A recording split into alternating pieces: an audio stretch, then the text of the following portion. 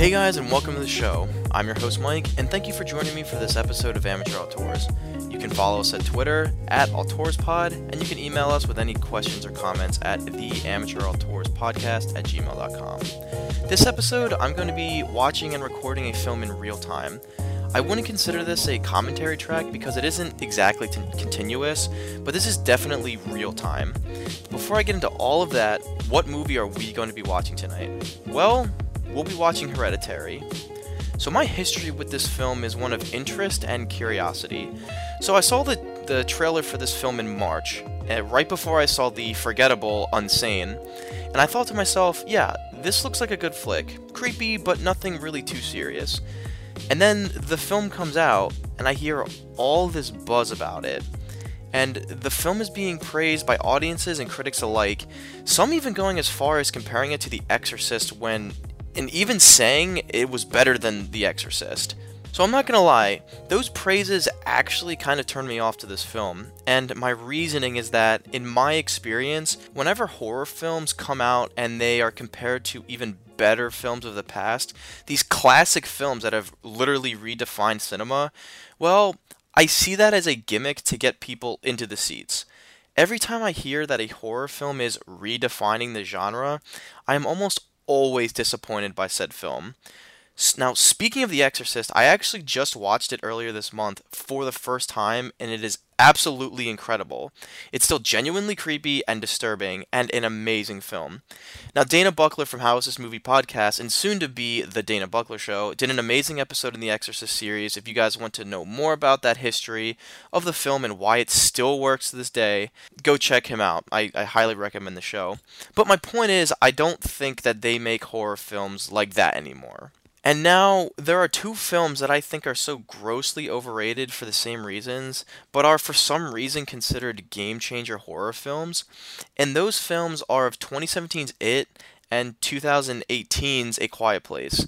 Now, I'm not saying that these are horrible films that have no redeeming qualities at all, but to claim that these films are revolutionary and visionary is a complete over-exaggeration. These films were completely predictable, with no central themes, and exhibited some piss-poor CGI. The films were over-reliant on undeserved jump scares and banked too much on the, albeit awesome, performances of the cast. Now, rather than properly mesh all the elements into one cohesive unit. My point to all of this is that I think audiences and critics are wishy-washy when it comes to deeming films as game changers way too quickly. I think that deeming films like It or A Quiet Place as hugely influential during their opening weekend releases is way too premature and honestly a bit too much. Now, there are obvious exceptions to the rule. Films like The Babadook, It Follows, Get Out, Cabin in the Woods, Let the Right One In, The Witch. These films really push the bounds for what modern horror filmmaking can be. I think it's these films that are redefining the horror genre because of how smart they are. These films not only have prevalent messages and themes, but they are sincerely scary in telling their stories. They know what makes the genre work, and they push the genre to new levels of storytelling. Now, with all that being said, Hereditary. Upon hearing this film, I actually wanted to check it out. I heard it was extremely atmospheric and gripping, and I wanted to see this film actually with Jake Shell of our Isle of Dogs and Quiet Place reviews, but plans fell through and it eventually was set on the back burner. Now, the reason I am watching it now, tonight, is something what Brian told me. Now, unfortunately, he isn't here to tell the story himself, but essentially, he told me that while he was watching this film with his girlfriend, they got so scared that they had to stop the film, and they haven't returned to it. And they specifically stopped at the 30-minute mark of the film. Now, I'm sure it was the environment they were watching in, and they got super into the movie, but it's this specific review is what pushed me to do this episode right now. So, as for the film itself, I know absolutely nothing. That 30-minute mark thing, that probably means something to you guys listening, but I have absolutely no idea what to expect from this movie. I saw one trailer over 6 months ago, and I purposely didn't watch any trailers outside to go so I could go into the film blind. Now, if I were to take a guess based on that one trailer and the name of the film, I would say that somebody died or this family moved into a new house. Whatever it may be, the event has spurned a paranormal experience within the family. I'm going to predict that it focuses specifically on the children of the family, mostly because of that clicking tongue girl shit from the trailer. So from there, I think that shit is really going to hit the fan. I think that the mother is going to die, if not the whole family. And I think we're going to have like a Carrie slash Friday the 13th Part 1 ending scenario, but not so much in the sense of a surprise ending per se, just that the person we think is dead isn't, and they're going to fuck someone up in the movie. And I know that this is vague, but I literally know absolutely nothing of this film. I haven't even read reviews or in-depth reviews, I should say, or anything like that, what I would normally do. So I'm blind. As for the filmmaking, I think this is going to be a very technically sound film. I think I'm going to really like this film and probably recommend it in some capacity. Predictions about the filmmaking. I I think that this film will fall into the trope of an overabundance of undeserved jump scares, although I think some may still serve a purpose. I think most will be bullshit just to get me tense, but whatever. I think the atmosphere will be very strong though, and will help me get absorbed into the scenes and the atmosphere of the film. I don't think I'm going to give a shit about any of the characters, and will enjoy the ride of seeing them tormented. I hope that's not the case, but I'm just kind of getting. That's my prediction. I don't really know what to expect, so I'm pretty excited and I have high hopes.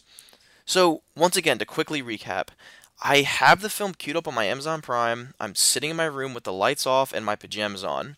I'm going to be watching the movie and pausing it at a scheduled of 2 times, as of right now, 2 times. I'm going to be pausing at the 30-minute mark, or roughly where I think Brian stopped originally, and I'll comment if I think he was a wimp or not. And then from there, I'll stop at the end of the film and I'll give you all of my initial thoughts on the film. So pretty much a mini review. If any of you want to tag along, I'll tell you exactly where I paused and tell you what's going through my head at that time so we can watch this film together. So, without further ado, let's sit down and watch Hereditary. Oh my god. Okay, so right off the bat, spoilers. I am going to be talking about spoilers. There's no way I can talk about this film right now and later on without going to the spoilers. So, guys, I am at the 38:36 mark. If you have not seen this film, then watch it now and come back and stop at the 38:36 or not, but watch this film because there's going to be spoilers from here on out. This, I have to say it right off the bat, this might be a bold statement, but this so far is almost near perfect of a film, and I'm only what like a quarter of the way into it, and that's a bold statement. So far, this is almost as near of a perfect of a film.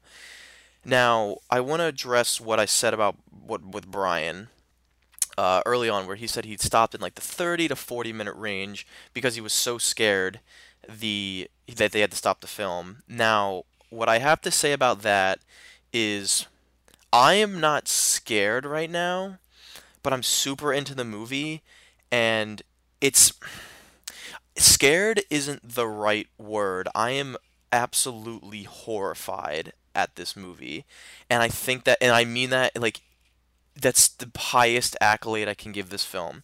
So for everyone that's seen the film, at the 38-minute mark, I think the sequence of Charlie, I believe is the younger girl's name, Charlie, just got killed, and I just had seen the whole. I just watched the whole sequence, and I am completely enthralled. I'm quickly learning that this film, like the central theme of this film is the family dynamic, and it's and I have to admit I read some reviews where it's more about the family drama as it is about the horror supernatural aspect of this.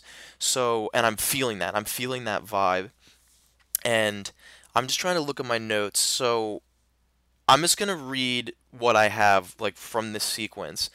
It's the horror of the scene. Not that I was scared, it was the gravity of what just happened. His and that like his sister's dead in the back seat. Oh my God, the screams of the mother, and then we get the head. This is agonizing. This is masterful filmmaking.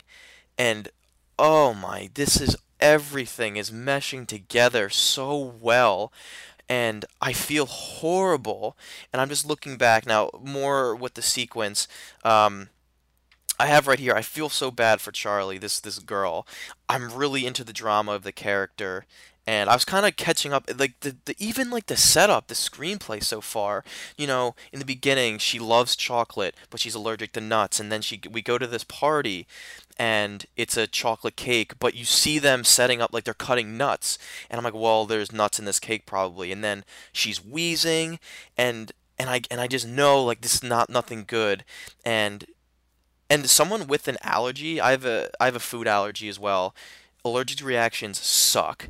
And someone I'm in nursing school. I'm picking up on these signs, and Strider, like, there's wheezing, she can't breathe. And so I guess this film was getting this newfound like this empathy from me because I've been through these allergic reactions, and I know how scary they are. And also, like, I'm trying to find the notes for this girl. That I have about her. Hang on one second.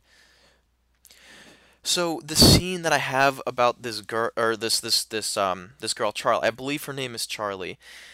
See, she has this innocent quality. Like, there's something like you don't feel quite right about her just in her behavior, but what I think what's really astounding about, and the perfect casting for this, is that she has these big, beautiful blue eyes, like baby blue eyes, that is which is, I think, is what's making this, like, really, seeing this character really chilling, because these blue eyes I'm associating with like a baby and like innocence, and but it's this like very matted hair, very like very matted clothing, this very disconnected performance. It's giving these like two conflicting vibes, and it's meshing really well.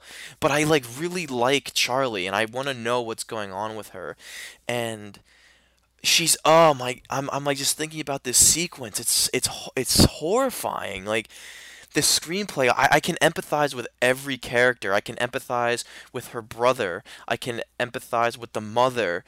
Like, I can feel for them. I feel the horror of every, like, it's multifaceted and multi-layered, and like the one image that is sticking in my head is just the image of the I don't want to say dismembered, like the head on the side of the road covered in ants. It's just bloody. Like, it's like it's not this little girl anymore, and like that's the scene that it's like, it's the editing is perfect, and this, like, so far everything is great. So let me go through the notes that I have. So I have 12 minutes in, holy shit, good start. We have that quick flash of the mother in the room, and this is the horror that I like. And honestly, I can start seeing these Exorcist comparisons. It's like, it's there, but it's not like in your face, I guess you could say, but it's like, you're like, whoa, am I really seeing this? And it's dawning on you. It's not this jump scare in your face. 16 minutes in, cuts the bird's head off, the woman waving, like, what the hell's going this is where the bright blue eyes, I quote, I like how the movie does not fuck around. It starts immediately. The last time I really had these feelings that this film is evoking for me was, now, not that this film is anywhere near this, but I think I was 13 when Insidious came out, and I remember the taglines in the beginning that I was saying I hate, but at 13 it's okay. Like, this is the scariest movie ever made, blah blah blah, like director of Saw. And I remember in the beginning of the film just feeling this sense of, when's the ball gonna drop? When's the ball gonna drop? I'm like really scared, or not scared. I'm tense, waiting for it to happen and for things to start. And it's always subtle, and then it gets a little bit more and more. This film, right out of the bat, like, it puts you into it within the first 10 minutes of the film, and so that's great. So then 18 minutes in, we get the grave is desecrated. I also like the subtlety of the screenplay. It's just, like I said, it starts subtle, but then there's, the mother appearing, and that, not that that wasn't subtle, but it was very like, oh man, what is going on? And then like the grave's desecrated, this woman waving. Charlie cuts the head off of the bird. 20 minutes, we go to the grief recovery. She's hiding it. She says, I'm going to go to a movie, but she goes to this uh, grief recovery, lost a loved one. And I really love this scene too. The acting and the camera work is amazing. I don't have the IMDb right now. At the end of when I give the first impression or the initial thoughts, I'll have up the IMDb so I can credit the people who need to be credited. But everything is great. This is the moment where we're getting filled up on the audience getting filled in on the backstory and the exposition, but it's natural and the acting really gets it through. Like, yeah, this woman is legitimately grieving. Uh, Note about the camera work: lots of dollies, and the framing is very square and symmetrical. It's reminding me of her art installations of the dollhouse, which and everything's square, and I don't want to say symmetrical in the sense of Wes Anderson, but it's really evoking these feelings of like that her art is. And like there was just a scene recently, um, of she's putting the figure of her mother in the doorway while they're sleeping, but it feels like we're in the room. It doesn't feel like a dollhouse. It feels like a room. So these weird uncanny valleys, and the director is getting these awesome shots of, these like forced perspective shots, and it's great.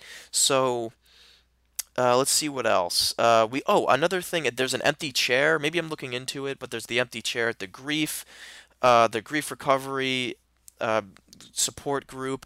It just is odd. I think that there's this empty chair. Maybe it's symbolizing that she's about to lose Charlie, but I just think it's odd that everyone's there except this one chair. And yeah, that's just something I noticed. I don't know if that's something that's going to come up later or what, but then here we find out that the grandmother was heavily involved with the daughter, which I think this is when the creepy shit's going to start happening, because I had no idea that Charlie was going to die. I thought Charlie was going to be like the Reagan of this film, like from The Exorcist, but no, well, who knows? I don't know. I have no idea, but she's dead. She is dead right now. And but another so that's where this creepy shit's gonna come in. But then at 23 minutes, I at the end of at the initial thoughts, I'm not gonna have like the breakdown. I don't think, but just leading up to this sequence, at the 23-minute mark, he's smoking pot in his room, and he goes out and blows out the window. But there's someone watching him. I'm assuming that is his sister Charlie watching him, but I don't know if it's from the treehouse. Like, what's going on? Like, someone's watching him, and that's creepy. At 25 minutes, this is interesting. I saw something, like I thought it was I noticed it immediately. She's doing her toys thing. It's kind of like what her very rudimentary version of what her mom is doing with the her art with the model building, but Charlie is doing these miniature, I don't know, figurines that, like I said, emulate her mom's work, but it's very elementary and very, it's a child's work. But at the 25-minute mark, there, or around that time, there was like this flare across the screen, and I was like, oh, like that's weird. And it seemed to be triggered by a musical cue, and I was like, oh, like that just seems to be like a lens flare. But then it cuts to another angle, and there's another flare, and it goes to, I guess, the window. And I'm like, I think this is deliberate. Now I could be reading into the movie because I'm super into it right now, but I think that this is deliberate filmmaking. Now, again, I don't know. I'm only a quarter of the way into the film, but this is amazing so far. Um, yeah, 26 minutes. She's walking outside. There's the circle, the fire circle with the grandmother. I'm like, what the fuck? And at this point, my heart is pounding. I'm tense. What's coming? I know that I'm near this 30-minute mark. I wonder if I would have a different reaction to this scene. I mean, I don't know. I knew something was gonna happen. I knew something was gonna happen. In that we're setting up, there's this very, I know they're driving there to this house party, and there's a, close up on the what is the light pole. There was something written there. I wonder if that was what was written in her wall. I didn't see it because I'm like, this is, again, the deliberate framing. I'm like, okay, this is important. This is super important. I wonder how this is going to come in. And then they get to the party. They're smoking pot, whatever. She's having this reaction. Like I said, I empathize with this. I've been in this situation. Now, albeit not to this degree, but I feel so bad for this girl. And then it like really hits when they're driving to the hospital and she's literally kicking and she's kicking because she can't breathe. I'm like, oh my god. And at this point I'm like, something bad's gonna happen. Something really bad is gonna happen. I thought that he was gonna hit someone in the middle of the road, or he was gonna like something, there's gonna be a car accident. I didn't know what though. And then I'm like, well, it's in the middle of this like Utah plain. I'm like, there's nothing here. Like unless it's like this cult thing. And then the moment she sticks her head out the window, I knew what was gonna happen. I'm like, she's gonna hit her head. She's gonna hit her head. And lo and behold, he swerves. He swerves to I think it was a deer in the road, and her head smacks right into that pole, and boom, it's gone. And then at this moment, let me read to you all caps. Holy fuck! And I said this aloud. I remember vividly saying this aloud like 10 minutes ago. And then I was just in the scene. I was like, it was silence. No, because I thought something there was gonna be a jump scare. I'm used to films. Like if Andy Muschietti had this, I don't think, no offense like to his style of filmmaking, but I don't think he'd be restrained enough to have the scene in silence, because the whole build up we have this music, and it's really like it's racking up the tension, and then like the images we're seeing, and then the head, and then her head goes, and it's silent, and we just get this close up of the brother, and I'm forgetting the actor's name, and I've seen him so far in a lot of things, in My Friend Dahmer and Jumanji, and I really liked him, and so I'm super excited to see him here. But and then it's just silence, and he sells like he's in shock. He's in absolute shock of what just happened, and tears fall down, and he drives home, and then he comes home, goes to bed, and then the mother wakes up and just starts screaming and that Charlie's dead. And guys, oh, I'm super into this movie. So far, so good. Like expectations are way above where I thought they were gonna be. So far, this film is living up to the hype, like completely. I'm so into this film. This is masterful filmmaking. Now, I'm hoping that the film can keep this momentum going. So that's my thoughts right now. I'll keep taking notes and I'm gonna give the initial thoughts. But yeah, I'm ready to go, guys. This is great. I'm really glad I'm doing this right now. So yeah, let's get back into it, and I'll see you next time. All right, guys, and welcome back. I hope you all enjoyed the film as much as I did. So I just finished, and I have my notes right here. Now, I'm not going to go shot by shot like I did for the 30 to 40 minute the last time I talked to you guys.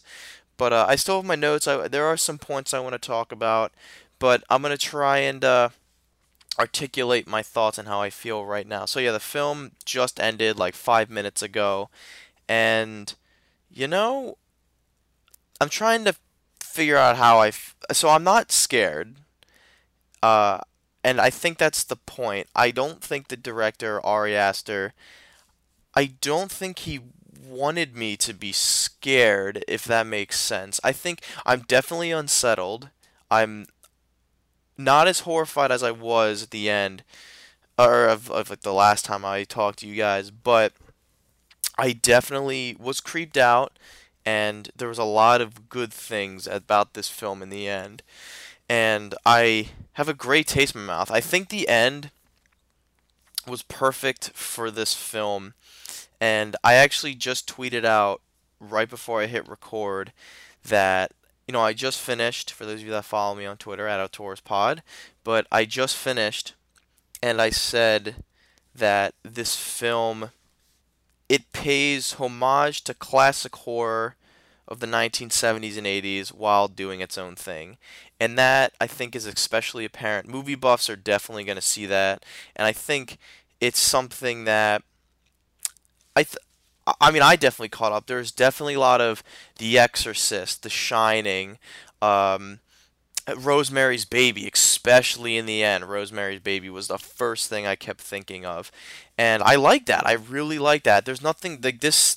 This film is definitely paying homage to those classic films, and even some modern day films, whether that's in the cinematography, definitely got some James Wan, The Conjuring type shot. Like a lot of the cinematography that James Wan uses in his films, I've been seeing. I saw here, and specifically, there's a few shots that I noticed. I was like, "Oh, I've seen those before." So, but then the classic of The Exorcist with the very very subtle details that are thrown into the background. I think the pulsating flares, as I've been calling them, are the new demon faces that were utilized in The Exorcist. I think here it's replaced with the solar flares. Um, Him jumping out the window at the end of the film very reminds me very much of The Exorcist, and then obviously the very end where it turns out that Charlie, or the spirit of Charlie, she's essentially Charlie is the Antichrist, and this group of Satanists whose Annie's mother was a part of, their whole plan is to try and get Charlie into this a new host to then like lead them, and then it ends with them very like and I really like the last shot of this kind of very, I mean, talking about the Antichrist, biblical references it reminded me of the Nativity. So the birth of, instead of Christ, it's the birth of the Antichrist with the crown. He's in the center. It ends with this like manger looking um set piece, and people bowing around him, her, and then the film ends with Judy Collins, which was very interesting. And that, I was like, I had a big smile on my face. I'm like, this is definitely, well, because at first, so, okay, so the end of the film, well, we found out all this stuff that Peter is going to be the vessel for whatever spirit to take hold of. We find out it's Charlie, and then I wasn't sure where this film was gonna go. There was some like really weird supernatural elements thrown in there. Annie figures all this plot out throughout the film um, that people are using her, and she finds the plot that they're trying to use Peter. Peter's in danger, and then I guess Annie gets possessed at some point, and then Peter's possessed, and I was like, okay, where is this going? But then the moment that the character of Joan says, "You are the eighth king of hell," I'm like, okay, this is the Antichrist, Rosemary's Baby. We don't really know until the very end of the film that, yes, this is indeed, Satanist stuff. And I really like that. I really like that last shot. I thought it all tied together. Let me try and see my notes. I'm just going to scroll through these. I know, and I got a lot of them, so I'm trying to look at, okay, so resumed. So one of the things, I'm just going to try and be going in a stream of consciousness, so I apologize for the lack of fluency. But so one of the things I thought was interesting was that the director, Ari Aster, he actually had a shot list for the entire film. Now, I don't know if it was before the script was finished or the location. I just remember reading that the shot list, the cinematography was, I think he had 75 shots that he wanted in the film. So I think that's just great. And going back, looking more, cinematography was great. Even like intermixing his own stuff in there. I really liked the following Charlie's death. I really liked how mostly Peter and Annie were responding to the death. Peter obviously having PTSD from the incident, and Annie was just starting to resent her son. And I think it goes pretty interesting. Here we meet the character of Joan at these meetings, which we find out is one of these Satanists that was implanted. It's all part of this big plan. And I immediately said, here's my note about Joan. Something feels fucky with Joan. And I immediately got bad vibes from her. And then when the seance stuff starts coming in, like that definitely didn't help me out. But I definitely was thinking bad thoughts about Joan. Another film that I didn't mention that I feel like Hereditary is really also looking from is the Babadook. I really felt that the character of Annie and the way that she was acting toward, especially towards her son, with grief and the stages of grief was really very reminiscent of the Babadook and how that slow descent into madness. And I am trying to. I'm just like going through this. It's interesting. She's the character of Annie as the artist is starting to make new art installations of her daughter's death. It's the neutral view of the accident, but it's just going devolving and devolving. There's the dinner scene, which I'd heard about. Some people on Twitter, other film reviewers were talking about like this is a very awesome and like very powerful scene, and it was. Where here she just Annie releases on Peter, your sister is dead. What a waste. You can't take responsibility. Nobody admits anything they have done. Great drama, it's so expertly written, and then it's thrown right back in her face. Well, what about you, mom? She didn't have to go to the party. Why was she there? And then this brings up the question that Annie, as much as she says other people don't take responsibility, she doesn't take any responsibility over pretty much anything that she does wrong. And another, like I mentioned, The Shining, Annie's character in a few scenes reminded me of Jack Torrance, as in Jack Nicholson's portrayal of Jack Torrance. Specifically, I remember the scene when she's talking about her like relationship with Peter, in that the scene when she was sleepwalking and she walked over his bed and she had paint thinner and she lit the match, but she woke up and Peter, their relationship was strained because it looked like she was trying to light him on fire. Now, I think the way this scene is written, it reminds me a lot of the scenes from Jack Torrance in Kubrick's The Shining, because it's very much it's not my fault. Like I remember the scene. When Jack Torrance is talking about breaking his son's arm, Danny's arm, he says, "Oh, I gave just the slightest amount of pressure, just a little bit more psi, and I just dislocated his arm." And he's being very dismissive, like it's not his fault. And that's how Annie is responding to this. Like, it's not my fault. I didn't. Our relationship is strained, and he won't let it go. Like, I've done something wrong, and he won't forgive me for it. And it's just this interesting complexity that Annie is saying that people aren't taking responsibility for their actions, and she's blaming so many other people for all these misfortunes that she's having, yet she can't take responsibility for her own actions throughout the film. And then this comes to the end when she actually does start to take responsibility towards the end, where she realizes, oh, like, they're going after Peter, this is bad, we have to end this. To her husband, Steve, please burn the book. She at the moment she thinks that she's going to die, and she's, I love you, I love Peter, you just have to do this. And then we get that reversal that actually Steve is the one that gets he's the one that gets burned up, which I wish the shot wasn't in the trailer because I saw it coming, but that was the one shot I do remember from the trailer, other than Peter breaking his nose, which is another great scene, but that was just very creepy, well acted. But with the fire, I was like, oh, so. Well, in the beginning, I thought that Peter was going to be lit on fire, because I'm like, oh, it's going to be like it follows through. But then it's actually Steve, and I was like, oh, wow, that's like really intense. But then, so this is when I don't really understand. So Annie then gets possessed, and well, I'm assuming it's Andy gets possessed because the flare goes into her and she turns into someone else. I'm assuming it's the mother. The mother possesses her own daughter. But then we never see Annie ever again. And I was like, well, that just kind of happened randomly. So I didn't really like that a whole lot. But for what they do, so the next scene, very effective filmmaking at this point. Peter is waking up in bed. Now, I don't know if I was supposed to, and this is going to start like the really creepy scene until the climax, or to the very end of the film.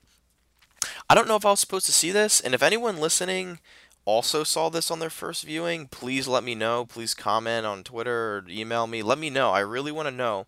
Did you guys see Annie in the corner above Peter's bed because I saw it immediately and was like, "Oh my God, I see it. Am I not supposed to see it?" I was watching this on my laptop, but on my bed, so like kind of the lighting and the brightness of the computer was back and forth, but I noticed it almost immediately. And I was actually messing with the brightness to see if I wasn't supposed to, but I noticed it immediately. And what made it creepier is the filmmakers did not bring attention to it. She was just there. And then she like flies across the room outside, and then she's still on the ceiling, and then there's more attention. There's this big chase into the attic, and that's when he jumps out. We see the cult leaders. And yeah, I just thought that that was awesome filmmaking. I just think it's the subtlety. I think I actually, and now since I saw this on Amazon Prime, they were having the trivia from IMDb, but it shows up on the same time. And one of the things that I had seen was that the director wanted the scares to be quote unquote emotionally justified, not cheap jump scares. And honestly, I mean that's A, the right way to go, and B, I thought exactly he did those. There were no jump scares in this film. Everything was earned, which is why I think this film is a game changer. I completely agree with all the hype after seeing this film. I was trepidatious going into it, but this is a game changer. This film is a perfect balance of homage and originality, and this is, I think, being compared to The Exorcist, being compared to Rosemary's Baby and all these other horror films, it lives up to that. And honestly, this is a film that I think people are going to remember. This is a film I'm certainly going to remember, and I can't recommend enough. This is a film that 20 years down the road, people are going to remember this film. And I'm super excited for that because this guy was a great film. The imagery was awesome. The pacing was great. I think the story was a little bit long towards the end, but I never found myself checking the time, and I never found myself bored. Whenever I found myself being kind of like taken out of the scene and like I wanted to check my phone to like text my buddies or something, something happened. And this guy knows pacing. Ari Aster knows his pacing. And I also read that he has at least 10 more screenplays that he wants to put in development, and I am super excited. I can't wait for his next project to come out. I'm looking through some of my notes if there's anything huge before I get into my closing thoughts. Yeah, I mean, nothing. This is all specific. I actually want to come back and have a more in-depth conversation about this with Brian, but yeah, yeah, just lots of very great imagery. It's a lot of my notes are just talking about the imagery. Like right here, she's banging her head on the attic door, which was just very off-putting. And just cinematography was great, and just it's just the details. I really did enjoy this movie, and I guess that I can get into the my closing thoughts and recommendations. So guys, as you could tell, I was super into this movie. I think this movie is a game changer. I legitimately think this is a genre defining picture. It's rewriting the rules, and this film was great. I think everyone should see this film. This film is going to be talked about in 20 years, 25 years in the for it's going to be studied by give it some time. It needs to get out of contemporary and topical filmmaking forms, I guess you could say, but give it time. This is going to be talked about and studied by filmmakers. I legitimately think this is the next this is one of the next greatest horror films. It's definitely on par with the classics, and it's in that list that I mentioned in the beginning. You know, The Cabin in the Woods, and I mean in those films they all do something different, but you know, The Witch, The Cabin in the Woods, It Follows, The Babadook, Get Out. These films, I Hereditary is definitely one of them. So I can't recommend this film enough. I think everyone should see it. I would give the film an 8.5 out of 10. The only reason is just because it towards the end it felt a little long, but you know 8.5. It's the first half of the film is near perfect. The family drama. f- I don't even I don't even want to consider this a horror movie. It's more of a family drama for the first like three-fourths of the movie with some supernatural elements in there. It's not until the last like fourth of the film that it becomes a horror movie. Once we start figuring out how the mother and all of that is tied into this, that's when that's when it becomes a horror film. But it's more of about the family drama. And yeah, I this film is awesome. So yeah, I would give this an 8.5 out of 10. So, you know what, guys? That concludes this episode of Amateur Auteurs. I hope you guys watched the movie with me, and I want to hear your thoughts on the film. Follow us at our Tours Pod. Let us know what you guys thought of this film, and or email us, just whatever, just so we can start that conversation. And I wanted to know what you all thought about this film. So, while I wait to hear from you guys, thanks for tuning in, and stay tuned. We got some episodes lined up and already recorded. Just gotta edit them, and we'll get them out to you. But until then, thank you for tuning in, and thank you for listening. Thank you for listening to this episode of Amateur Auteurs. Cover design was created by Sarah Jacobs. You can find more of her work at our own website, Digital Adventures. The opening theme, Dreams, is composed by Joachim Carid. This composition was found using a Creative Commons search. As a small plug, go check out both Sarah and Joachim's work. They are really great and deserve the attention. If you want to drop us a line, which we full-heartedly support, please feel free to contact us at our email, theamateurauteurespodcast@gmail.com. Remember, that is one word. You can also find us at Twitter at amateurauteuspod. Once again, thank you for supporting the show. Stay tuned for more episodes, and thank you once again.